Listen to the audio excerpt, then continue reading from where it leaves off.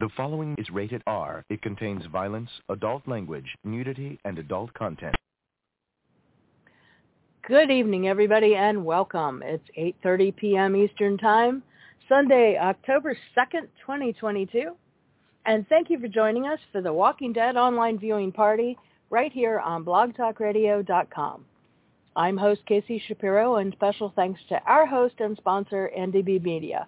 And applause for them, and also for our regular Joan, who is in the chat room, loyal and ready as always. Here we go. Thanks.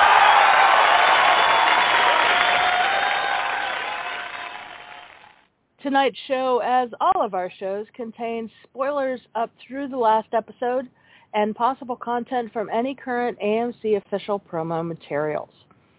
Typically, we start our show about a half hour before the new episode airs live each week, with recap from the previous episode and discussion of what is to come tonight. At 9 p.m., we'll go dark or mute, and we'll watch the new episode together.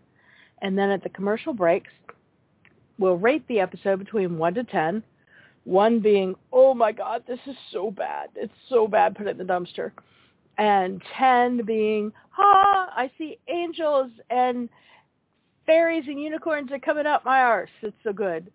And we will also give you commentary, news articles, and trivia on the show, as well as the cast and crew, including bios, birthdays, and more. Our show is spoiler and comic free, so please do not discuss any spoilers or stuff from the comics in the chat room or on the air.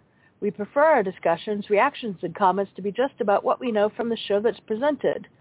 And hello to a new person. We have a Joseph Gibson in the chat.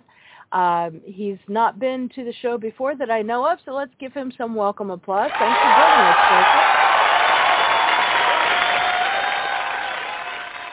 Joseph. We are in the middle of setting up to be talking about the return of the last part of The Walking Dead ever.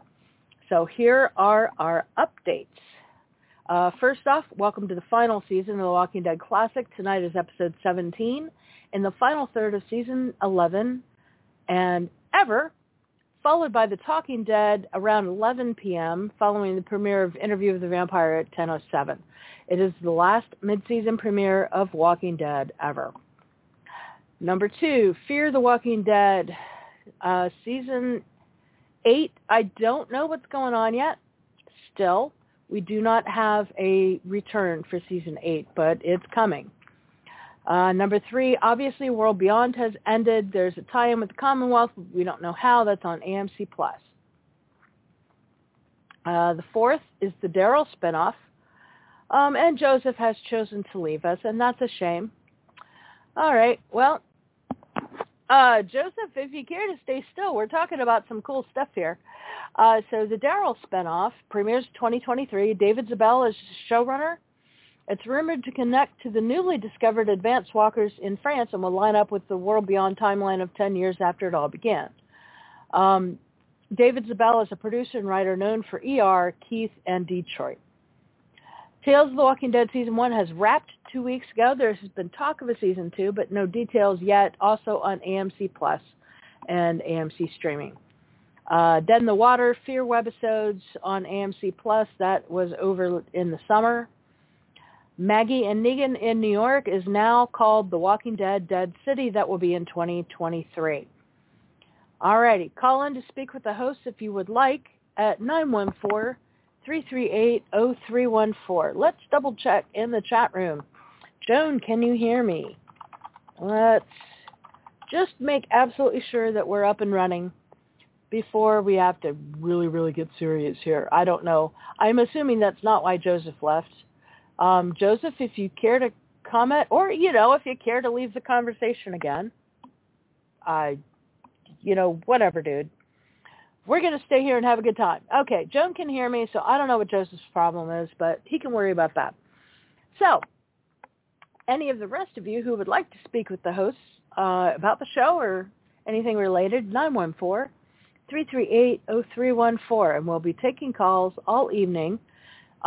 We especially encourage you to call now between 8:30 and 9 p.m. Eastern Time before the live show gets going. You're welcome to call in during the live show, but you will be screened and muted until the commercial break where we can chat on the air. If the phones are not your thing, and I know some of you are like that, you don't like to do that phone thing. That's for your parents. Join us in our live chat room where you can ask questions, chat, and you'll be able to listen to the show real time and go back to that link after the fact and download the episode as a podcast for later listening. If you're unable to join us in real time this evening, you can go to each episode link later on. Give us about 5 to 10 minutes after the show ends, and it will convert to an archive, and then you can do that. And you can download the broadcast as an MP3. Just click on the cloud-shaped white icon at the top right of the page. You can also download this, and prior episodes are archived on iTunes, Spotify, iHeartRadio, or TuneIn. Tonight's Walking Dead episode is entitled Lockdown. The official AMC synopsis is Daryl and Negan rush to the Commonwealth. I'm trying to copy the link for the extended synopsis, which I'm having copying problems with this computer. I think it needs updating. To rush to the Commonwealth to stop Hornsby from going after their families. Pamela deals with protesters demanding justice for Sebastian's crimes. Mercer needs Rosita's help to fight a swarm. If you guys remember, and they did allude to it in some of the trailers for this, one of the things at the last episode, episode 16, at the end, was a swarm of locusts that were headed towards the Commonwealth. Which I also find kind of strange. The weather in Ohio is strangely like Virginia. Imagine that. Strangely kind of like Atlanta. But I digress. Okay, so let's go back to our notes. Additional synopsis is here. This is by Cameron Bolomono at comicbook.com, one of our main sources for things. And it's The Walking Dead's last premiere title description revealed. The Commonwealth goes into lockdown when The Walking Dead returns with its final mid-season premiere. AMC has revealed the official title and description, picking up where April's Acts of God mid-season finale left off, with Lance Hornsby gunning for Maggie and Daryl. After Lance joined forces with Leah to kill Maggie, had his troopers ambush Aaron and Gabriel, and rounded up the Oceansiders, the Commonwealth's unhinged deputy governor took the communities of Oceanside, Hilltop, and Alexandria by force. And in the first of its last ever 8 episodes, it's a race against time for Daryl, Maggie, Negan, and their allies to extract those still inside the Commonwealth. Meanwhile, whistleblower Max, lawyer Yumiko, and Governor Pamela Milton deal with the fallout of Connie's newspaper article anonymously exposing the Miltons' corruption.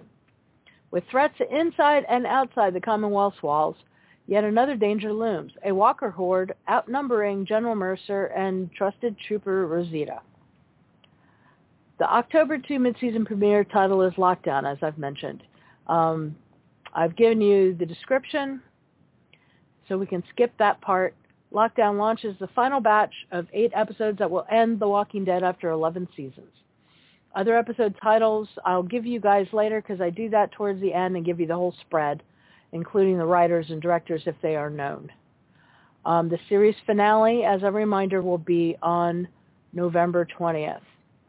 All right, Joseph, you're missing all the good dirt, so that's fine if that's what you want to spend your time doing. You do you, boo.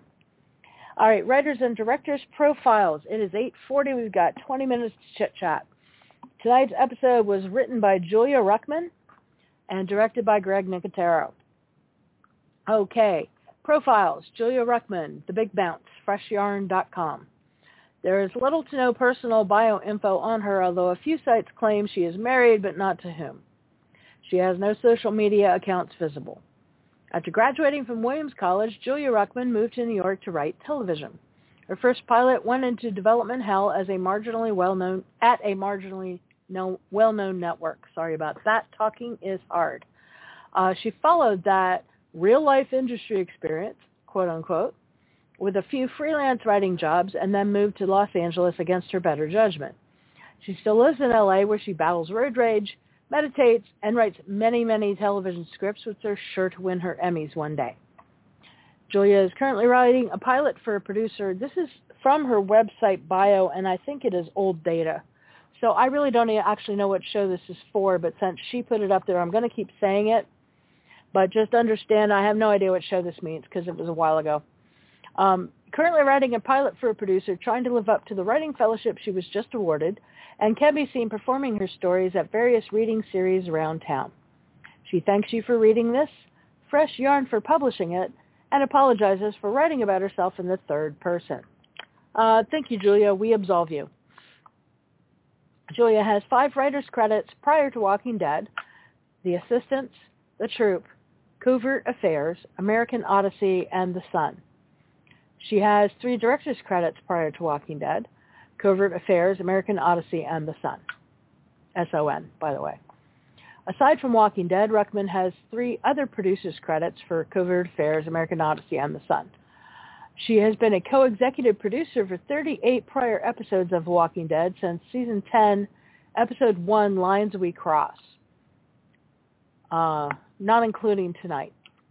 Tonight is her 6th episode written for the franchise. The first was Season 10, Episode 8, The World Before. The second was Season 10, Episode 11, Morning Star. The third was Season 10. I didn't catch what episode this is. I don't know if you want to look for me real quick, Joan. Season 10, Episode something, The Tower, whatever episode number that was. And I'm going to write that into her bio for next time. The fourth is Season 10, Episode 20, so we know it's before 20 and after 11. Splinter, she wrote, and fifth was Season 11, Episode 7, Promises Broken. Greg Nicotero, I've read much of his bio. Most of you guys should know who the heck he is. I have shortened his bio, and even with that, I may not even read half of this, only just because you all know he has been involved with the Walking Dead universe since its inception. He's a Pittsburgh native. He had a first wife to whom he was married. She passed away in 2016, but they divorced prior to that, and he married his second wife, Sherry Nicotero, in 2000. They have kids together. He started his career in Pittsburgh and learned his craft under the watchful tutoring of splatter guru Tom Savini. You all know that they got their big break out of contacts and things going on in the 1985 Romero film Day of the Dead.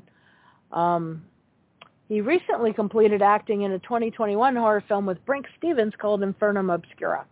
I just wanted to mention that, even though that was a year and a half ago now. I sort of know Brink, and so I want to give her a shameless plug, honestly. Let's see what else. Greg's been with The Walking Dead since the beginning, doing special effects and directing and producing the entire time. I'm going to skip down a little bit because it's just, there's so much here and you guys know it all. So Nicotero has previously directed 35 episodes of Walking Dead since 2010. The last prior was Season 11, Episode 6, Out of the Ashes. Actually, I'm going to double check and see if Joan found my episode. The Tower looks like Episode 15 of Season 10. So let me go up real quick and add that to Julia's bio so that we don't lose it next time. I think maybe there was a copy-paste barf and I lost it. Okay, so tonight will be his 36th time directing an episode in the franchise. He is already listed as having directed the season and series finale. And I'll give you guys the title in a bit when I do all the shows. I'm going to make you wait for it. I do have it tonight, though. Season 11, Episode 24. I'll give that to you in a while. He's played many walkers, including Agatha's walker recently in Season 11, Episode 3, Hunted. He's also been on the couch for Talking Dead 44 times. The last one before, he's not doing it tonight that I know of. Oh, wait, no, I beg your pardon. Spoiler alert, yes, he is. So 44 times previously, tonight will be 45. Last time he was on was after On the Inside, Season 11, Episode 6. That was September 26, 2021. He also has numerous credits in multiple parts of the franchise, including consulting producer for World Beyond and Tales, executive producer for Walking Dead Classic and Fear, and executive producer for the new unnamed Rick and Michonne spinoff. So let's give Greg, sorry about that, Greg and Julia some big applause, and thanks for working on the show and being cool. Okay, it's 8:46, and Joseph has elected not to join us for the rest of the episode, so I'm so sorry. Let me get a quick drink of something. I had a little non-COVID tickle in my throat. Okay, let's do some trivia. So this is the trivia we know about tonight's episode. Tonight's episode is the 170th episode of Walking Dead ever. Co-stars are listed as Annabelle Holloway as Gracie, who's Aaron's adopted daughter. Anthony Azor as R.J. Grimes, Rick and Michonne's son. Corby Dean as Korbi, by the way, as Mrs. Martins, Martens. She's a Commonwealth resident, as is her husband, Preston James Hillier, as Mr. Martins. And I want to point out, I brought this up later in trivia, and it might be in the previous episode. I'm just digging real quick to see where it is. There is another character. Yes, it's mentioned in the trivia for the previous episode. I do not know anything about tonight's episode. This is only announced trivia that is public knowledge. You have a Mr. Martins and a Mrs. Martins who are characters tonight. It's their first appearance. And in the previous episode, there was someone with that last name. They have not mentioned there's a connection, but the name is spelled oddly enough that it seems very strange that there wouldn't be. So I expect there to be. I expect those two characters to be the parents of a character that was in episode 16. But we'll get to that in a minute. All right, 8:48, I'm going to keep going. Uncredited tonight. DJ Stavropoulos as Casey, Kasey. He is a resident and florist at the Commonwealth. He's the owner and florist at Casey's Kaleidoscope. Jimmy McCarthy as Alexandria resident, Savior 31. Michelle Morano as Alexandria resident, Survivor 30, Kingdom Soldier. Trivia, this extra was originally killed off in Do Not Send Us Astray, but was brought back due to her face not being shown as she was being killed. Therefore, they could use her again, plausibly. Sorry, I have a slight case of the hiccups. I'm having all kinds of bodily function issues, and I'm so sorry. I don't mean to inflict that on you guys. I try not to bring that into the show if I can keep it discreet. Okay, Rachel Hernandez as Oceanside resident, Survivor number 1, and Keely, Keely McAllister as Oceanside resident, Survivor number 11, Oceanside Century. This is the first appearance of Mr. Martins and Mrs. Martins. As of this episode, Lynn Collins, who played Leah Shaw, is no longer listed under also starring. This episode marks Lauren Cohen's 100th appearance on the TV series, making her the fourth person to achieve this mark after Andrew Lincoln, Norman Reedus, and Melissa McBride. Makes sense.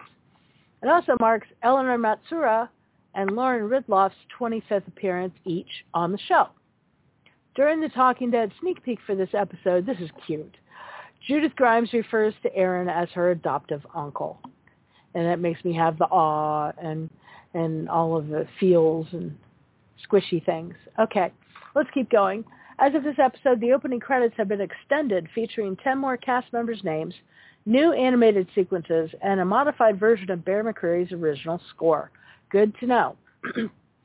8:50, let's do trivia for episode 16, last time in April. That episode was the 169th episode of Walking Dead ever. Co-stars were Kean Michael Spiller as Herschel Ree and Gustavo Gomez as Marco, who was a young adult at Hilltop in his 20s. All right. Hold on. I'm having scroll issues. Pardon. Uncredited people. Okay. Nathan W. Collins as Trooper Phillips, who was a Commonwealth soldier that was killed by Father Gabriel. Lance Kilmer as Hilltop resident, Survivor 238. Lance Kilmer also portrayed two separate characters, a scavenger and a savior, who were both killed in season 8. So this is his third chance at being an extra. Laura Kelly is a Hilltop resident, Survivor 31. Dean Chandler Bowden as Oceanside resident, which I find a little bit weird because Oceanside people were almost all female, but I guess, they had shuffling around and guests now going on. Esther Pittman as Oceanside resident, Survivor 51. They have a note that says Pocahontas. I don't remember her having that name. I'm a little suspicious because that's not a name you just throw around. So that's what it says, and I don't purport to assign any meaning to it. Catherine Spratlin as Oceanside resident, Survivor number 70. Rachel Foster as Oceanside resident, Survivor number 23. Robin Cox as Oceanside resident, Survivor number 49. Cherise Giveden as Oceanside resident. They don't have a number. Jasmine, Jazmine, Coffin. Yes, as in you get buried in it. As a Riverbend resident. And Dan Fullen, Fullen, as Riverbend resident. First appearance of Trooper Romano, first name unknown, played by Matt Bushell, though he was in a flash forward in Season 11, Episode 9, No Other Way, and Season 11, Episode 15, Trust. Last appearance of Phillips, last appearance of Romano, last appearance of Marco, last appearance of Leah Shaw. With Leah's death, the Reapers are all now dead. Okay. The title of the episode, Acts of God, refers to the swarm of locusts throughout the episode. The original plot summary for the episode was as follows. In the very last mid-season finale for The Walking Dead, our heroes are trapped in situations beyond their control. Everyone they've worked so hard to protect is at risk as danger baits them at every turn. All is at stake. Now they must decide who and what are worth saving. Each decision comes with its own deadly ramifications. Meanwhile, Eugene and Max's relationship deepens, but so does the trouble that is brewing inside the Commonwealth. Gustavo Gomez celebrated his birthday, the actor's birthday, during the filming of this episode, which we did mention. Episode highlights: Lance Hornsby takes over Alexandria, Hilltop, and Oceanside. Deaths last time were Phillips, Commonwealth trooper. Romano is a resident of the Commonwealth who served as a soldier for the Commonwealth Army. Marco is a resident of Hilltop. He was a Commonwealth soldier shot in the head by Leah. Leah Shaw, after Leah knocks out Maggie and takes her to her old cabin, a fight breaks out between the two women, with Leah eventually winning the upper hand. Daryl tracks him down and shoots Leah in the head before she can kill Maggie. 8 unnamed Commonwealth soldiers. 1 was alive and zombified. Possible goof, and this is where the name thing comes in. April, the character April, who was in that one shelter that they were in, that house that it was all secured. April's name on the list seen in Rogue Element lists her full name as April Kelly, but in this episode, her last name is now Martins, Martens. This is possibly a production goof for Rogue Element, or her name was changed at some point between the writing of the 2 episodes. We have a Mr. and Mrs. Martins tonight, unsure if they are connected. I am predicting that they are. All right, it's 8:55. I'm checking to see if Joan has anything else to add. Not at this time, so let's go ahead and do whatever we've got for notes and trivia and so on. Cast birthdays this week. Yes, let's do these. Kirsty Bryan, Kersti Bryan, who was Sandra in Season 1, Episode 1 of Tales. Birthdays in October. There's a post on Instagram that makes it seem like it's on the 2nd, but the date is not verified, just so you know. If I do find out for sure, otherwise, I will change it and let you guys know. Other birthdays include Lou Temple, Lew, who played Axel in The Prison. His birthday is October 2nd. He's from somewhere in Louisiana. David Leslie Johnson McGoldrick, who's a screenwriter for both Walking Dead Classic and Fear. Birthday is October 5th, and he's from Mansfield, Ohio. Tyler James Williams, who played Noah in Season 5, Grady, Up to Richmond. He was that young black man that got caught in the rotating door with the walkers.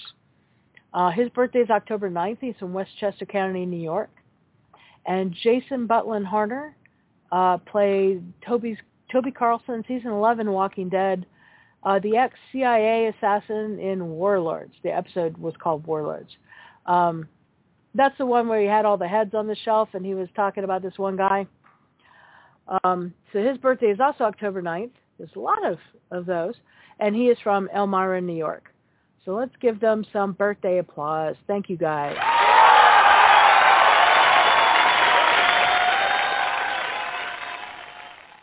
All right, Joseph, show's about to go live, and we are not missing out, but you sure are. Okay, featured music for last episode, Imperial Rule by Bear McCreary and Sam Ewing. At end sequence, Hornsby takes over communities. Sorry, I'm having a little tickle when I talk. I'll have to do something with that while we're going dark. And also, Digit Drill, D-J-I-G-E-T Drill, by the band Fire, F-Y-R-E. And that's playing when Lance orders the soldiers to kill Daryl. All right. Unaccounted for characters, I'm not counting because all bets are weird and off. I will mention that Heath, Rick, and Georgie are still not accounted for. We kind of know what's going on, sort of, with Rick. We don't know anything about Heath and Georgie. Talking Dead will be back tonight after Interview with the Vampire. We're not staying on for that because it's a whole hour. But on Talking Dead tonight is Norman Reedus, Greg Nicotero, and superfan Yvette Nicole Brown with her notebooks. She's so awesome. So anyhow, that is what we know on that, and we've got 2 minutes before we go dark. I'm trying to straighten up the list because I thought I would talk to you guys about that, but it's kind of all over the place. Some of it's just that I have a lot on here, so the text is kind of jumping around. That text is jumping. It's really jumping. Alrighty. I do have some discussion links if we run out of things to talk about. Maybe I'll pull one of those up while we are waiting. I don't know if I can get this whole link up. I just really don't know what's going on with all those highlighting problems. Not sure what to tell you. All right, it's 8:59. Tell you what, let's go ahead and go dark, and let's get ready. Get your popcorn, go to the bathroom, get your drinks. We are about to go live for the last time, mid-season opener. All right, guys. Oh, Joan says she was from Elmira, New York. Oh, she was born there anyway. Yeah, good for you. Good for you. All right, kiddo, let's go dark and get ready.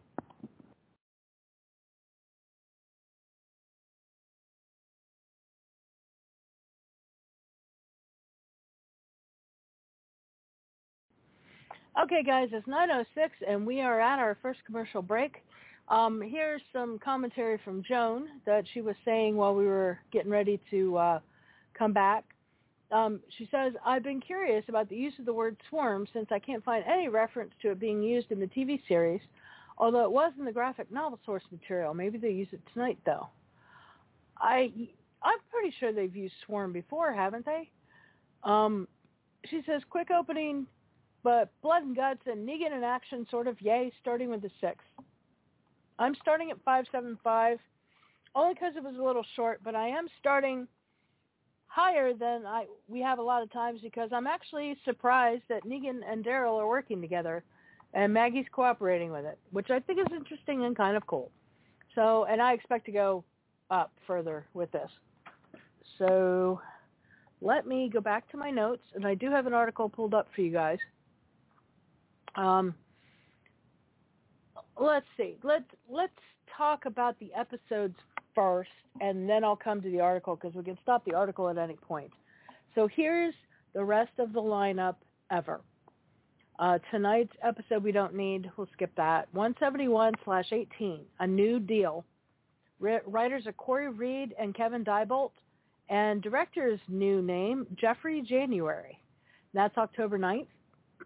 172/19 is called Variant, and obviously this is a reference to the weird walkers that they're now seeing. I don't know what they're referring to about them, but that's that. Written by Vivian C. Director's not been announced. That's October 16th. We are back, though, and I'll tell you the rest at the second break.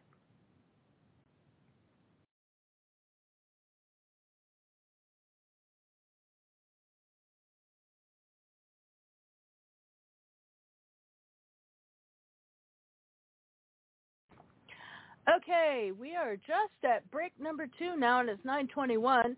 Joan's going to 625, and I'm actually going to jump up to 625 as well. Pretty pleased with this last segment. Let's see. I think April may be Sebastian's girlfriend that got killed based on the posters. I think I had the wrong part of the episode that I was thinking she was from. I don't know if, you know what? I'm going to go ahead and take the time because they're sitting there having a conversation. Okay, so Walking Dead. Yeah. Okay, so I'll get to Lockdown, and then I can go backwards in episodes from there because it lists the ones prior to. All right, so in Acts of God, spoilers are not allowed, blah, blah, blah, blah, blah, blah. Okay, maybe April was,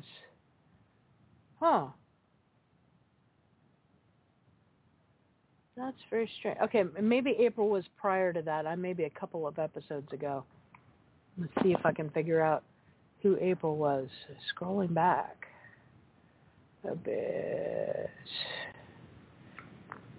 I don't know if you want to try to help me at the same time, Joan. I'm looking for the name of Sebastian's girlfriend. Oh, it is April. Okay. No, okay. I was correct the first time. So Connie, Kelly, and Rosita meet with Eugene. They go to a list of names. They spot the name April, the woman who was trapped in the safe room when they got Sebastian's cash. All right, so April Martins, she was in Rogue Element, The Rotten Core, and Trust. She was grabbed by walkers while she was at the safe house, and Rosita had to put her down. But she was one of the people that got conned into getting Sebastian's money and ended up getting screwed for it. All right, let me see if Joan has any further comments. Not right at the moment. She may be trying to look up the thing I asked about, which is fine. Let's go over the rest of the episodes real quick. So we did Variant, which is October 16th. Then 173/20 is What's Been Lost. The writer is Eric Mountain. Director's not been announced. That's the 23rd. So 174-21 is Outpost 22. The writer is Jim Barnes. Director's not been announced. That's October 30th. 175/22 is called Faith. The writer is Nicole Morante Matthews, and the director is Magali Lozano. That's a new name. That's November 6th. 176/23 is called Family. The writers are Kevin Diebold, Eric Mountain. Oh, I've got Kevin Diebold twice. I may have to look that up and see what's up with that. Director's not been announced. That's November 13th. And the last one, here it is, 177/24 is called Rest in Peace. The writer is Angela Kang, and the director is Greg Nicotero, November 20th. I'm going to take a quick jump and go back and see if I can find. There are 3 writers for the one that's previous to that, and I missed one. I had Kevin Diebold's name twice, and I shouldn't have. I don't know why that copied that way. What's Been Lost? Is that it? Let's take a look. No, it isn't it. Outpost 22. No. Faith. No. Family. There it is. Kevin Diebold, Eric Mountain, and Magali Lozano. Interesting. All right. We're not yet back, but we probably will be soon. I do have an article set up for you guys. It's just a generic Walker article. The Walking Dead, 10 Things About the Zombies That Don't Make Sense by Derek Draven. I'm sure that's a pen name, or he has cruel parents. This was posted in 2020. It's from ScreenRant.com, but it's a little interesting to talk about the mechanics. We are back. I'll see you guys at break number 3.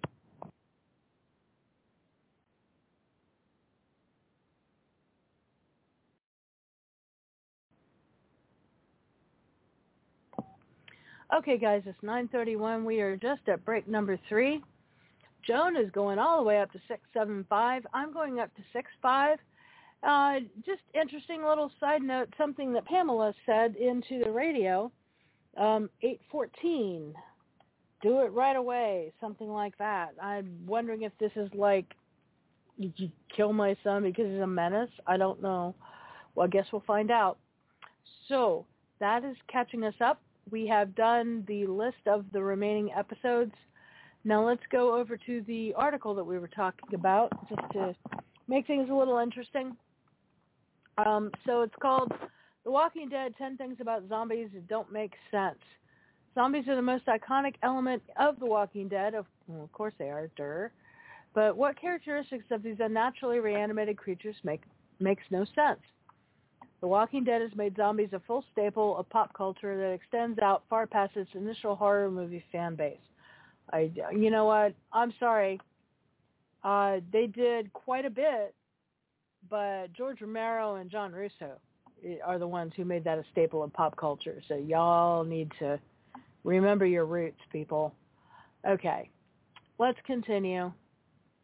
These ever-popular monsters continue to fascinate audiences with even the mildest morbid interest in watching human corpses rise up to devour the living. They're not only scary, they're us. Naturally, the real-world plausibility of Walking Dead zombies should be taken with a grain of salt, but that doesn't explain a number of glaring things that don't make sense. Even for a science fiction horror show, there are some leaps of faith that are impossible to make. Here's just a few. 10 out of 10, the decay rate. And I got to call them out on this before they even start. No, I'll go ahead and read it to you, and then I'm going to call them out. There are a multitude of zombie types present on The Walking Dead, and not all of them are equal. Some are fresh kills that have been reanimated with most of their bodies intact, while others have been dead for years and still keep ticking. What makes no sense about all of this is the overall decay rate for the zombie hordes. A normal human body goes through stages of decay that are fairly consistent with the general conditions. Only the most sterile and particular of environments can stave off decomposition. Otherwise, a corpse won't manage to hold itself together for more than a few months before it's reduced largely to a skeleton. Okay, first off, this is fiction. Second off, I'm going to point out a picky thing, and I'm telling one on myself as a horror writer. If you can see their eyes, that's the equivalent of less than a day of decay. That's a huge mistake that the entire genre has made, one that I corrected in the stuff that I'm personally working on. And I don't mean this as a shameless plug. I'm just pointing it out because I figured it. The whole decay rate has been messed with, and it's part of the fiction. You just have to let it go and go with it. But it's decaying consistently in that certain things go first and certain things go later, and they are doing that, but it's a much slower decay rate than normal. And that's part of the science in the science fiction of how they're even up and walking around. And they're doing lots of things they shouldn't be able to do, including make noise because they don't have any frickin' breath. So I got to call shenanigans on this one as a bad call. The decay rates are fictional and they're going to be toyed with. And the question you should be asking is, if the eyes go first, that should go first. And, different things should go at certain rates, even if all of them are extended. Okay, so here is a trailer, I guess, for all the ending in the whole universe. And, they're having a big thing in November when this ends. And I guess they're kind of plugging that now, and they're going to go back. And first off, it's a trailer for Interview with the Vampire. All right, let's go to another one. 9 out of 10, seasonal effects. The Walking Dead has touched on the change of seasons, most notably when survivors fought through a winter blizzard in Season 9. The resulting zombies were affected by the sudden storm, but this begs the question is how they managed to withstand harsh elements year over year without issue. I got to call shenanigans again. Nobody has said they did. Frostbite, ice buildup, and other effects should have a detrimental impact on a walking corpse despite its undead status. Shenanigans again. Yet for some reason, the zombie hordes keep thawing out to go after the next meal when the weather warms up. And we're back, and so I will fuss about this a little more at break number 4.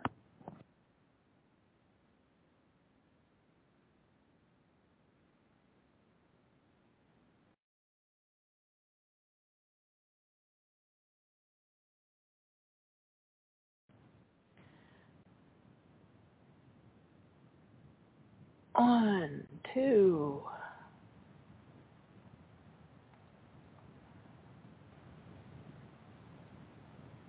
3, 4. We are at break number 4. I just had to make sure of that. 9:43. Joan and I are both at 675 for now. She's holding and I'm coming up. And Jonah said, whoa, now that's a swarm, and they just used that term. I am fairly confident if we go back and look, which I'm not suggesting we do right now. Pardon my hiccups. I'm so sorry. I'm confident that the term swarm has come up long before now. They've also used horde and a couple of others. But I don't think this is the first time it's come up. It's not used often, I can say that. She said, I'd really like to see what happens to those two jerks who were looking at Daryl's place if they decide to go after the kids. Yeah, that's going to be ugly. Also, just as a side note, since that article was talking about things that don't make sense, you know what doesn't make sense? I realize the Commonwealth is a well-greased machine, and they have a lot of the creature comforts that civilization had. 3 matching Jeeps in year and color, for real, seriously, and they're all working right now. I think that's more of a stretch of the imagination than worrying about the decay rate of the walkers. But let's go ahead and go back to the article for now and talk about that. So we're talking about the frostbite thing. Okay, first off, frostbite injures people through something that's irrelevant to zombies. You know, it does things with your blood flow, and it hurts your skin. Zombies have walked around with half their guts hanging out and all kinds of other crap going on. The things that frostbite does to you have detrimental impacts on the bodies of the living. Half the damage is irrelevant to the bodies of the dead. You don't really know what you're talking about. What is his name? Derek Draven? Oh, my God. If that's your pen name, you should please just end your career. All right. Seasonal effects. Let's go past that one. 8, their mobility. That one I got a grant. It's a bit of a stretch. Walking Dead zombies are of the George Romero type. Yes, they are, meaning they shamble along slowly and don't really have much in the way of speed. Also correct. This doesn't answer the question how the walkers are able to move at all, much less pursue their prey relentlessly for miles on end. Honestly, I have to agree with you on some of that. Theoretically, all that's needed to walk is neuronal circuits, neurons, which are present in the spinal cord and brain, but this doesn't explain how locomotion is possible without the aid of a fully functional circulatory system. This is actually a valid question. I will give him this one, and this one I don't even have a good pat answer for. I don't know the science of how locomotion is possible, and your muscles cannot be contracting and doing things. Honestly, let's be real here. Scientifically, you shouldn't be able to hear or smell or see things or any of this stuff. So I don't know how far down the rabbit hole we want to go with, reality and can we do it. But this is a valid question, and maybe we'll try to poke that some more next week. How locomotion is possible. All right, 7 out of 10, they're numbers. I don't think this is a thing that doesn't make sense. Zombie groups grouped together in herds, largely out of robotic instinct and habit, since they're all attracted by the same basic criteria, distractions and warm flesh. The numbers are harder to explain, however. While it stands to reason a packed city would have legions of undead patrolling the streets, extremely large hordes have been traversing the post-apocalyptic rural areas of The Walking Dead as well. Well, no, they haven't really been rural areas. They're areas that may be rural now because they've run out of population and they've been overgrown, but a lot of these scenes have taken place near major cities. Even the Green Farm was still in Atlanta, even though it was the outskirts of Atlanta. And it says eventually the number of undead would start to drop over time. What probably happened, as it does to many movies and shows in the genre, is you would have, in the beginning, so many, and they would die out, but then others would die. And so it's constantly replenishing to a certain extent before it starts to drop out. All right, we're back. I'll stop the analysis. We'll talk again at break number 5.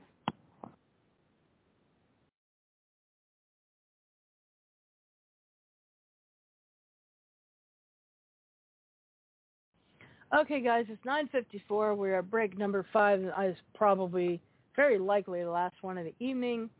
Joan and I are both going up to 7. Things are getting kind of interesting.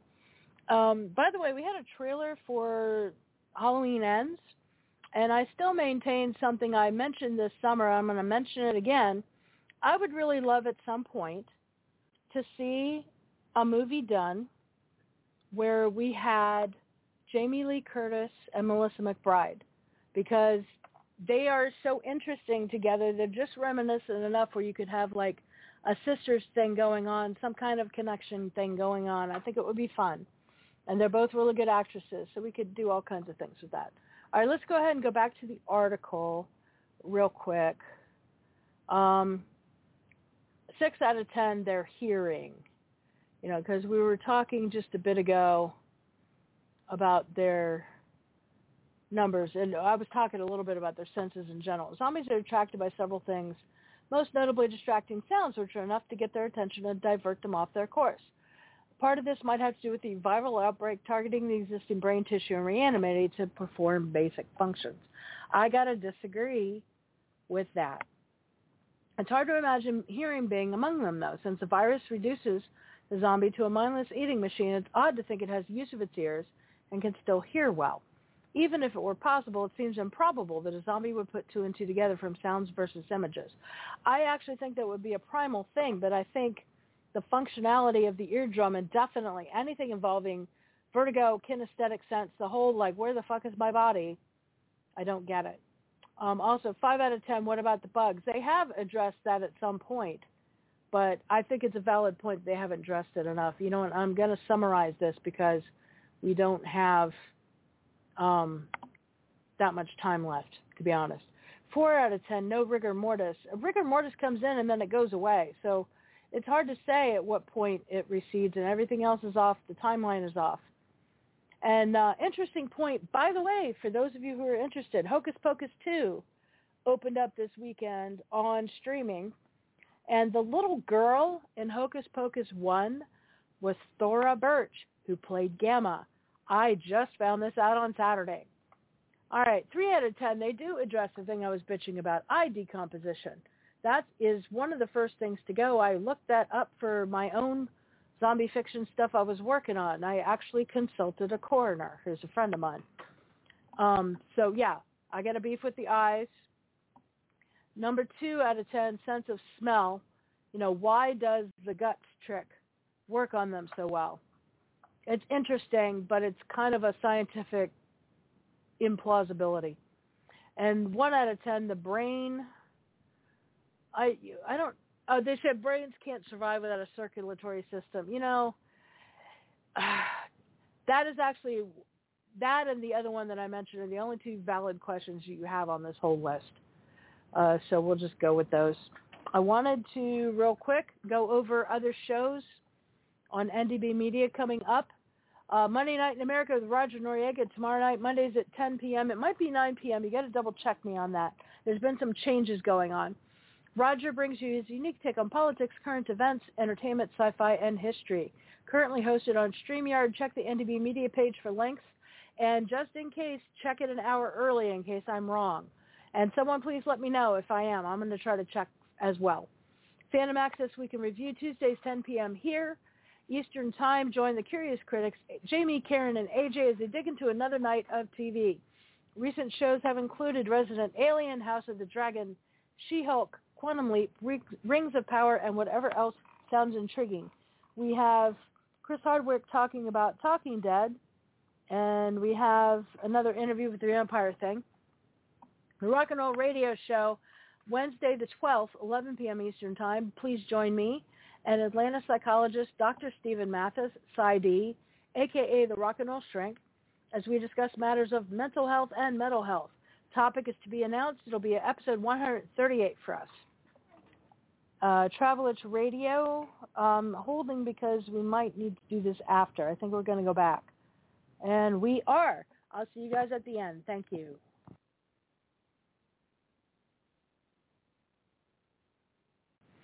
Okay, guys, we are at the end. Got a couple last remaining comments that I did not get to.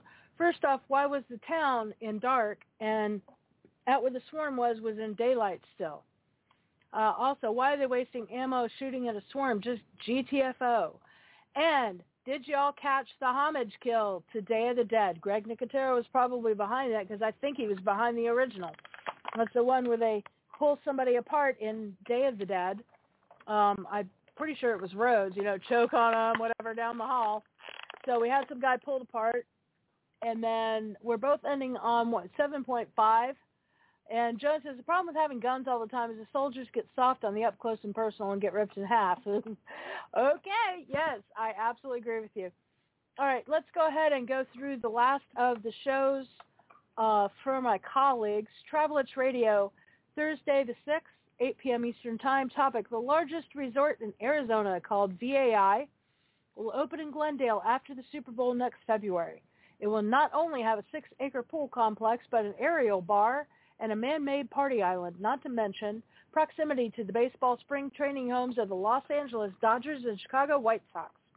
Hear all about the features of the mega resort when Jessica Chukrin visits Travelitch Radio on Thursday, October 6th.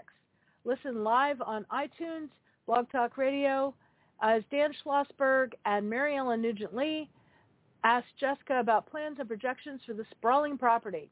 This will be the 478th episode as we near completion of our 11th season. Don't miss it. And then Evernew on Saturday the 8th, 10:30 a.m. Pacific, 1:30 p.m. Eastern with Chris Smith, host, Hannah McCrane, co-host, and guests. Evernew is about living out loud, forging lasting connections, and visiting with effervescent thinkers and dreamers. It's an uplifting hour that promises to leave everyone feeling better. So who's up for some fun? A new Evernew podcast will air every other Saturday at the same Twitch and NDB Media link on the public NDB Media page. We want to thank you all for joining us. Thank you not only to everyone who joined us tonight, but those of you who may be listening later via podcast, iTunes, TuneIn, iHeartRadio, Spotify, or the Blog Talk Radio website. Special appreciation to our host, NDB Media. We hope you guys will join us next weekend for another live watch party on this same network. Please watch our Facebook page for next week's show times and episode links. See you all next time, and good night.